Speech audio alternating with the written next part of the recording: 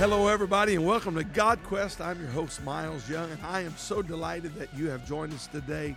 We've been having a wonderful time as we are on this quest to find the will of God in our life and what He's doing in the earth today.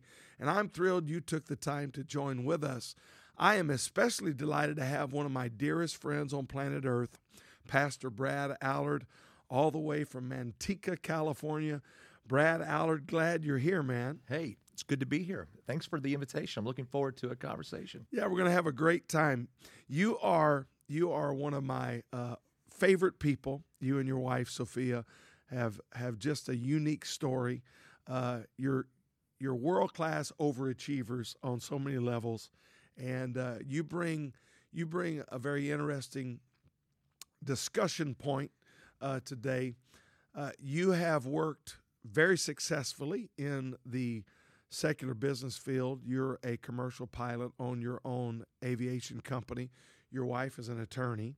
And on top of all of that, you just happened to start a church and just kind of did a little work in the kingdom of God. So I want to talk about some of those things. So first of all, give me a little background for the viewers and listeners. Talk about your aviation career. Yeah, so I started flying when I was 15 and always knew that I wanted to go into the ministry, had no real doubts about that. But my father, Pastor Steve Allard, was very, very much an advocate of getting a secular education. And so I think I picked up on my dad's dream. Dad always wanted to be a fighter pilot in the Navy. And so I don't know if I was kind of his visceral living experience, like in the sense of he was going to live life through me, but ultimately that's kind of what happened. I ended up going to flight school after college, and but I did start flying much earlier at 15, and then just one thing led to another. Flew corporate for 3 or 4 years with a big company, and then ended up meeting several very wealthy people in the area, and then flew those people while I was serving as the youth pastor with my father in Modesto. And so that was kind of the beginning of the genesis of the flight side. Now I still have the business, but it's phasing out. Ultimately as the church grows, I'm phasing it out. So on a real spiritual note in this aviation, I think, did I hear something about you met your wife on a flight? Yes. Yeah, you heard that. That's right. Expound on that. Well, without it sounding too questionable, my wife was in church, for the record. So she was at church, but she had heard through somebody here at the Rock Church that I was a flight instructor. And so she was interested in learning to fly. And so she called me. This is her story. So she called me interested in learning to fly, and that was the beginning of that relationship. She wasn't interested at first, according to her, but we all know that that's probably not true. And I'm joking about that, Sophia. No, it took several months. I actually gave up, and I thought, you know what, she's not interested in me, gave up. But ultimately, God apparently was able to deal with her heart after many days of prayer and fasting. Yeah, it's kind of it's one of my favorite stories about y'all. Is she married her flight instructor, and she is quite the woman, an attorney in a very cool field. The both of you are a perfect team, and Thank you. Piano player, worship leader. She's just an amazing woman. And I watched the two of you come together as leaders and your similar interests and your giftings, and you've taken those very successful talents that were in the secular field, and the two of you together use those to build an incredible ministry. I remember the days of you teaching Bible studies as a youth pastor at Modesto, because your dad and I have been friends for many years. I remember way back your dad as a kid on the mission field, and my dad was working with missions. So our families are deeply connected in the day. Long time. And then watching you become a youth pastor, teaching Bible studies, and it was evident there was. And when I said overachiever earlier, it was like you were never satisfied. You were pushing. I watched you and Sophia go into, at the time your church was in Tracy, with just a little handful that I was privy to even before you got there.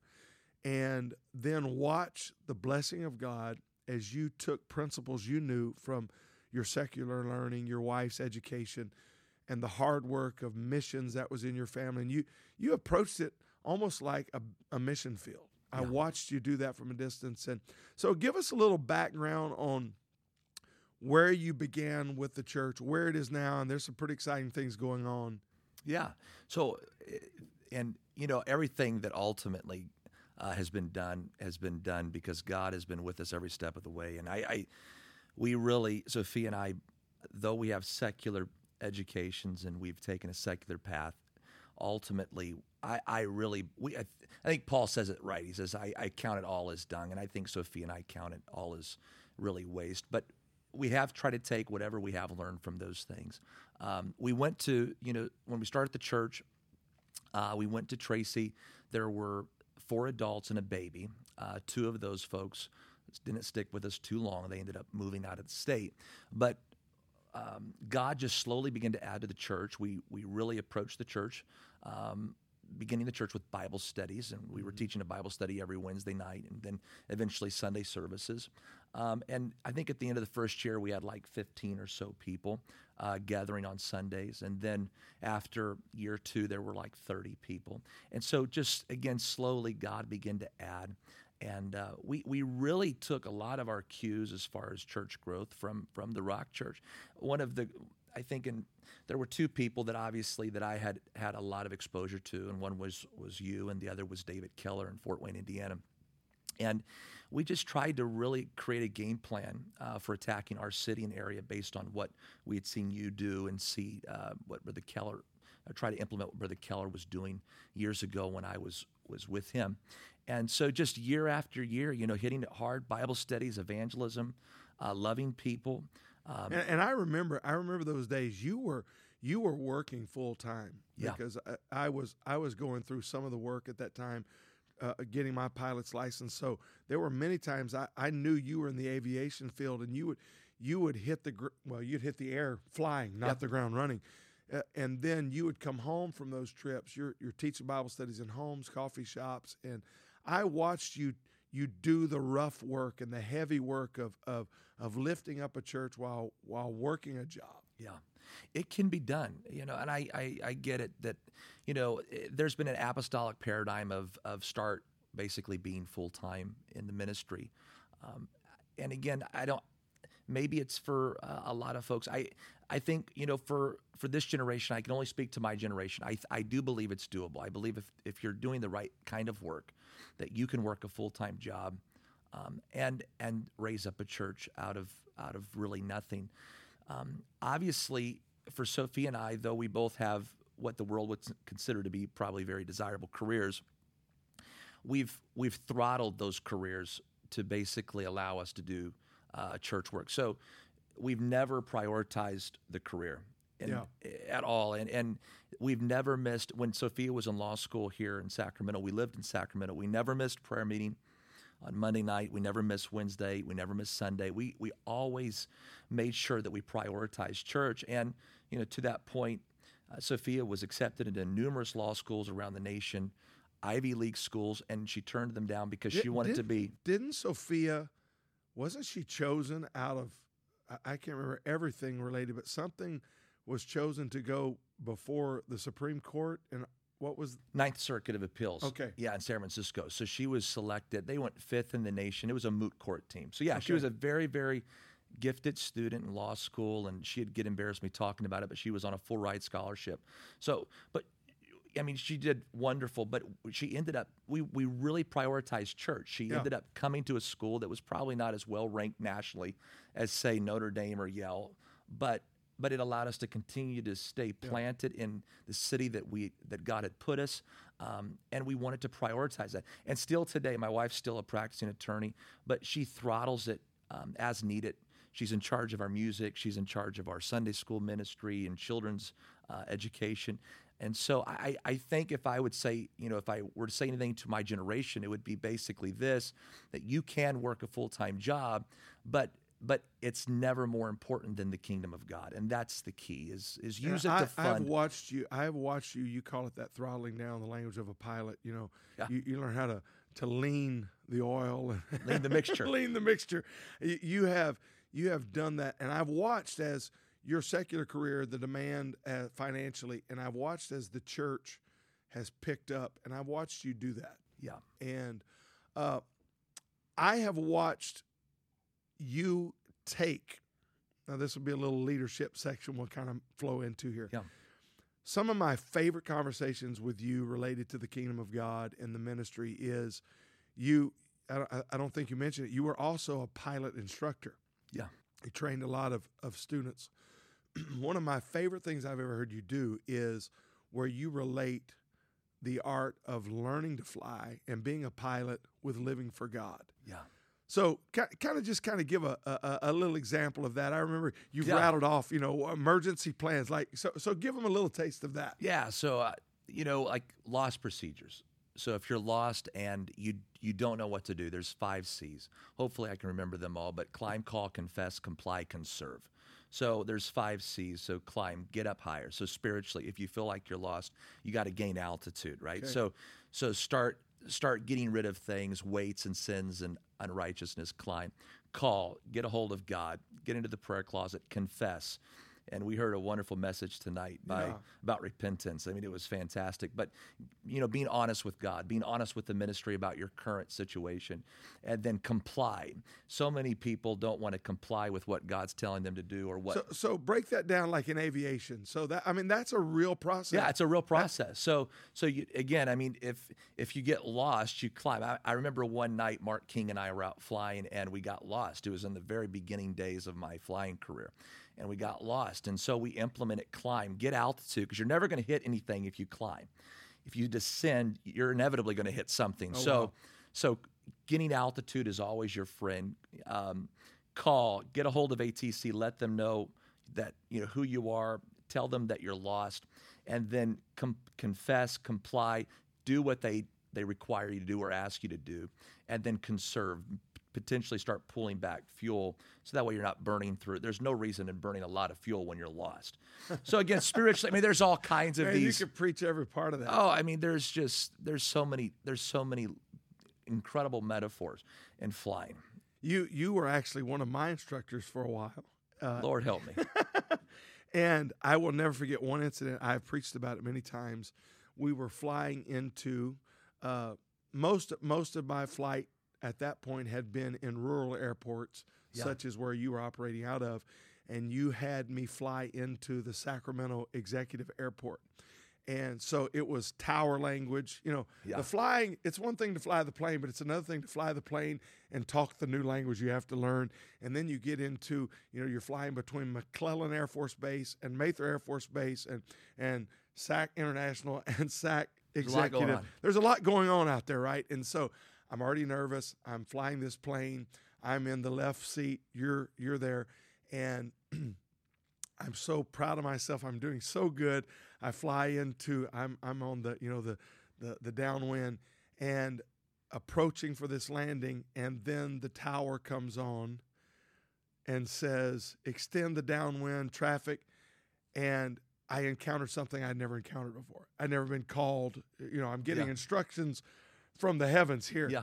And then it got a little bit crazy. Something happened. Another plane entered the pattern, and it got a little crazy for a moment. So now I'm in the panic, and I'll never forget this.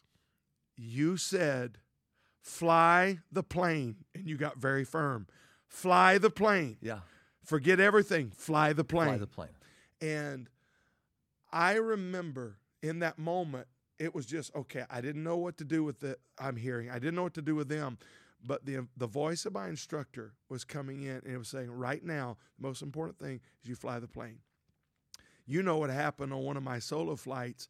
I wound up in a problem where radios didn't work and lights didn't come on at the night. Yeah, you at an airport. At night. Yeah, I had to land it without lights. It was a crazy thing. Could have been. But in that moment, when I could not find the runway, I could not get the lights to work. People don't understand. You have to, in those rural airports, you have to manually turn them on. But I had a radio problem. I couldn't get them to come on, and I could not find the runway at night. And I remember the voice of my instructor. Yeah. in that night was, you do know how to fly an airplane. You may not see but you know how to fly. And I decided I can fly this plane. And I've gone back to that so many times. What is my instructor telling me? What did I learn? And so in this career path, you have taught many people. In fact, one of the favorite things you're doing now is the hangar project. Yeah. Talk about the hangar project. Yeah. So, I really have a passion for planting churches. That's something that I feel like God's called us to do. And so we were praying, and it's one of your passions as well. And we fly over California all the time, and we see all these cities that have no apostolic church of really any affiliation, AA, UPC, WPF. And one of these areas is the Tri-Valley area. You have Livermore, Pleasanton, Dublin, San Ramon, Danville, Black Hawk, almost 500,000 people. 500,000 people. And there's not one English-speaking apostolic church in that entire area. Yeah. So we felt led about a year and a half ago to start a Bible study. Now, let me interrupt. That's crazy from the world I grew up in. I grew up in Louisiana, a town of 5,000. I mean, there could be 5 churches that run 200 apiece in that same town. Yeah. Not in California. There's so many cities available, and we need to get guys to come out and plant churches. But we started something, and so instead of going and renting a big building or a small building, I had a hangar there, and a 90,000 square foot hangar. So starting a year and a half ago, Tuesday night, we go in and just started teaching a Bible study. We started with 2, and you came and you taught one night. I think there was one person that showed up that night. I was so embarrassed. But that's part of it. 5. We had 5 that day. We had one first-time guest. I think that's the one. Yeah, I think there's me, you, Tony, and Jesus. Yeah. There's 4. But now, we've been doing it for quite some time, and there was 16 people in Bible study last week. So God is granting us the increase, and so we're excited. We're about to go rent a new church building and get out of the hangar. But we've been having church, or at least Bible study, in this huge hangar, and it's been really, really exciting and fun. So this is an idea of I know this would touch the heart of many people looking for new ways and avenues to plant churches. You and I have talked about Aero Missio, and even in little towns of 2,000 people, there's often a general aviation airport that has a place for pilots to refresh or meet or whatever. And so we've had the idea, often talked about it, what would happen if pilots were tapping these little towns, dropping off people on one night a week to go there, teach a Bible study, running like a bus route, but with an airplane, dropping people off. I mean, look at Alaska, Brother Blackshear. Well, yeah, Brazil, Brother DeMerchant. So I think we're entering a season where if we could get skilled people in our churches, you really want to do a work for God. You feel called to do a work, but you may not be a preacher. But could you be a pilot? Could you be a pilot, or could you find some way to? I guess what I'm saying is your idea and approach to ministry has taken on some different approaches that I think is so refreshing. Well, I appreciate that. You know what? We're just sincere about wanting to win people to God, and ultimately whatever it takes to do that. But I agree. I think there's so many. It's like, what would have Paul done with an airplane? We know what he did with a slow boat. Yeah, I mean, it's baffling to me that we have planes, trains, and automobiles. What would he have done with the internet and the airplane? Yeah, he would have. I mean, he already turned the world upside down by walking to these places. So I would like to see, I think, my generation and the Generation Z just be more aggressive in taking advantage of these various, assets that we have at our disposal. So before we go, started in Tracy, the church grew, you got the hangar project, but you've now just stepped into a big, giant step forward in a new building. Tell us a little bit about that. Like, what's the appraised value of that? I mean, you used your realtor skills. You did a pretty cool move there. Break that down. This is a way of doing business for the kingdom's sake. Yeah. Business is mission. Well, again, I give God all the credit, because this is truly a miracle, and this is, if you could if you could make the move that we made, and I'll explain it in just a moment. If you could do that 3 or 4 times in life, you'd be a pretty wealthy person. But what happened was, when I was in Roatan with Brother Jones, I was sitting in his coffee shop. And as is my custom, I get up every morning, I look at real estate on my phone, just browsing the internet, trying to see what's available. And I noticed that there was a little bitty church building that popped up for sale in Manteca. And when I mean small, it would probably only seat about 50 to 60 people.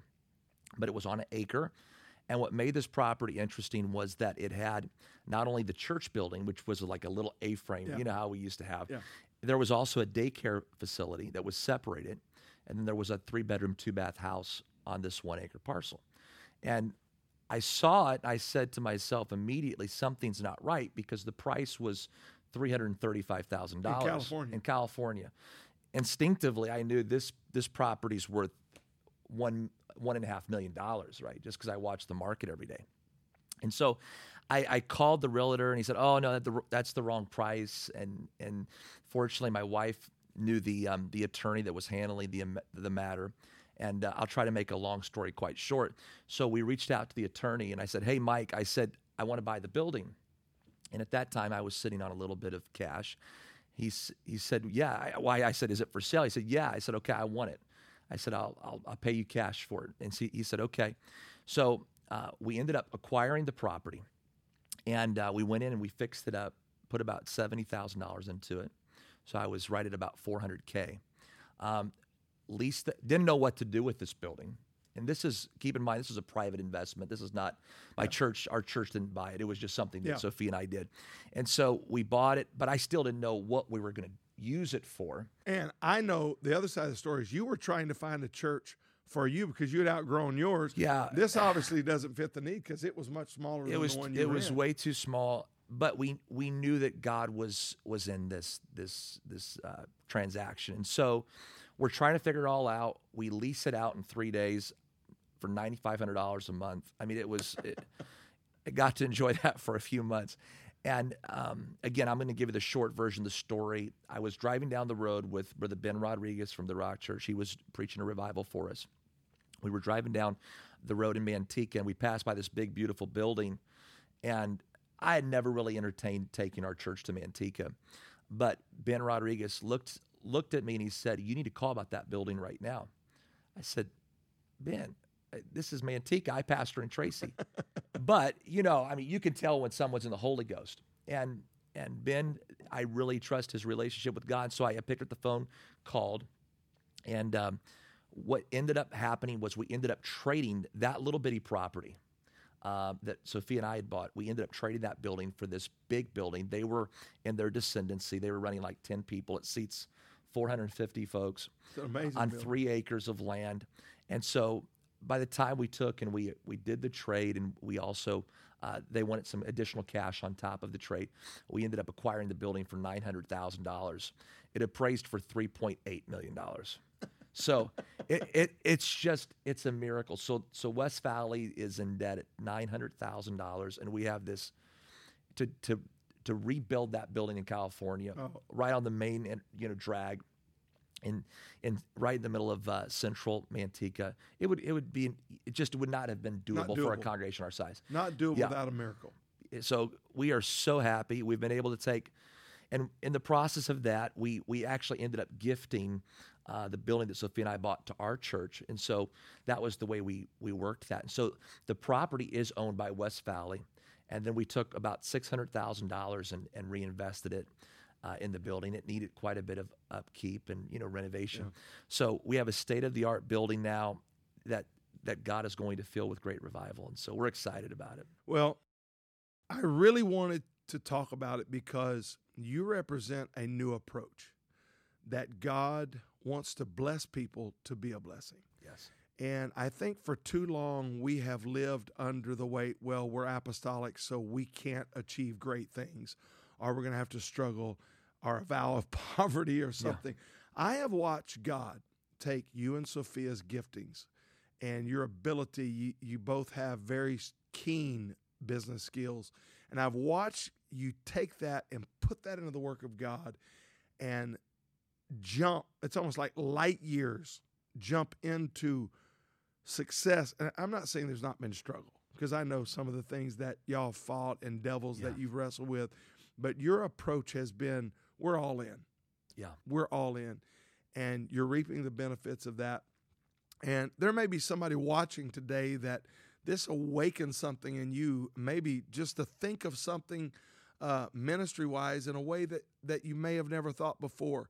God wants to use a new generation with fresh faith. And Yes. I am so thrilled that you came to be with us on GodQuest. I believe God's doing something great in the earth right now, and it's going to tap, it's going to touch, it's going to tap resources of blessings, and it's going to touch places around the world that to get there is going to take big business and big understandings of how business works to fund revival. And so God's going to raise up entrepreneurs. God's going to raise up businessmen and women to fund revival with new ways and strategies and thinking. So, Pastor Allard, thank you for being with us on GodQuest. I've enjoyed it. Hey, we look forward to seeing you next time on GodQuest.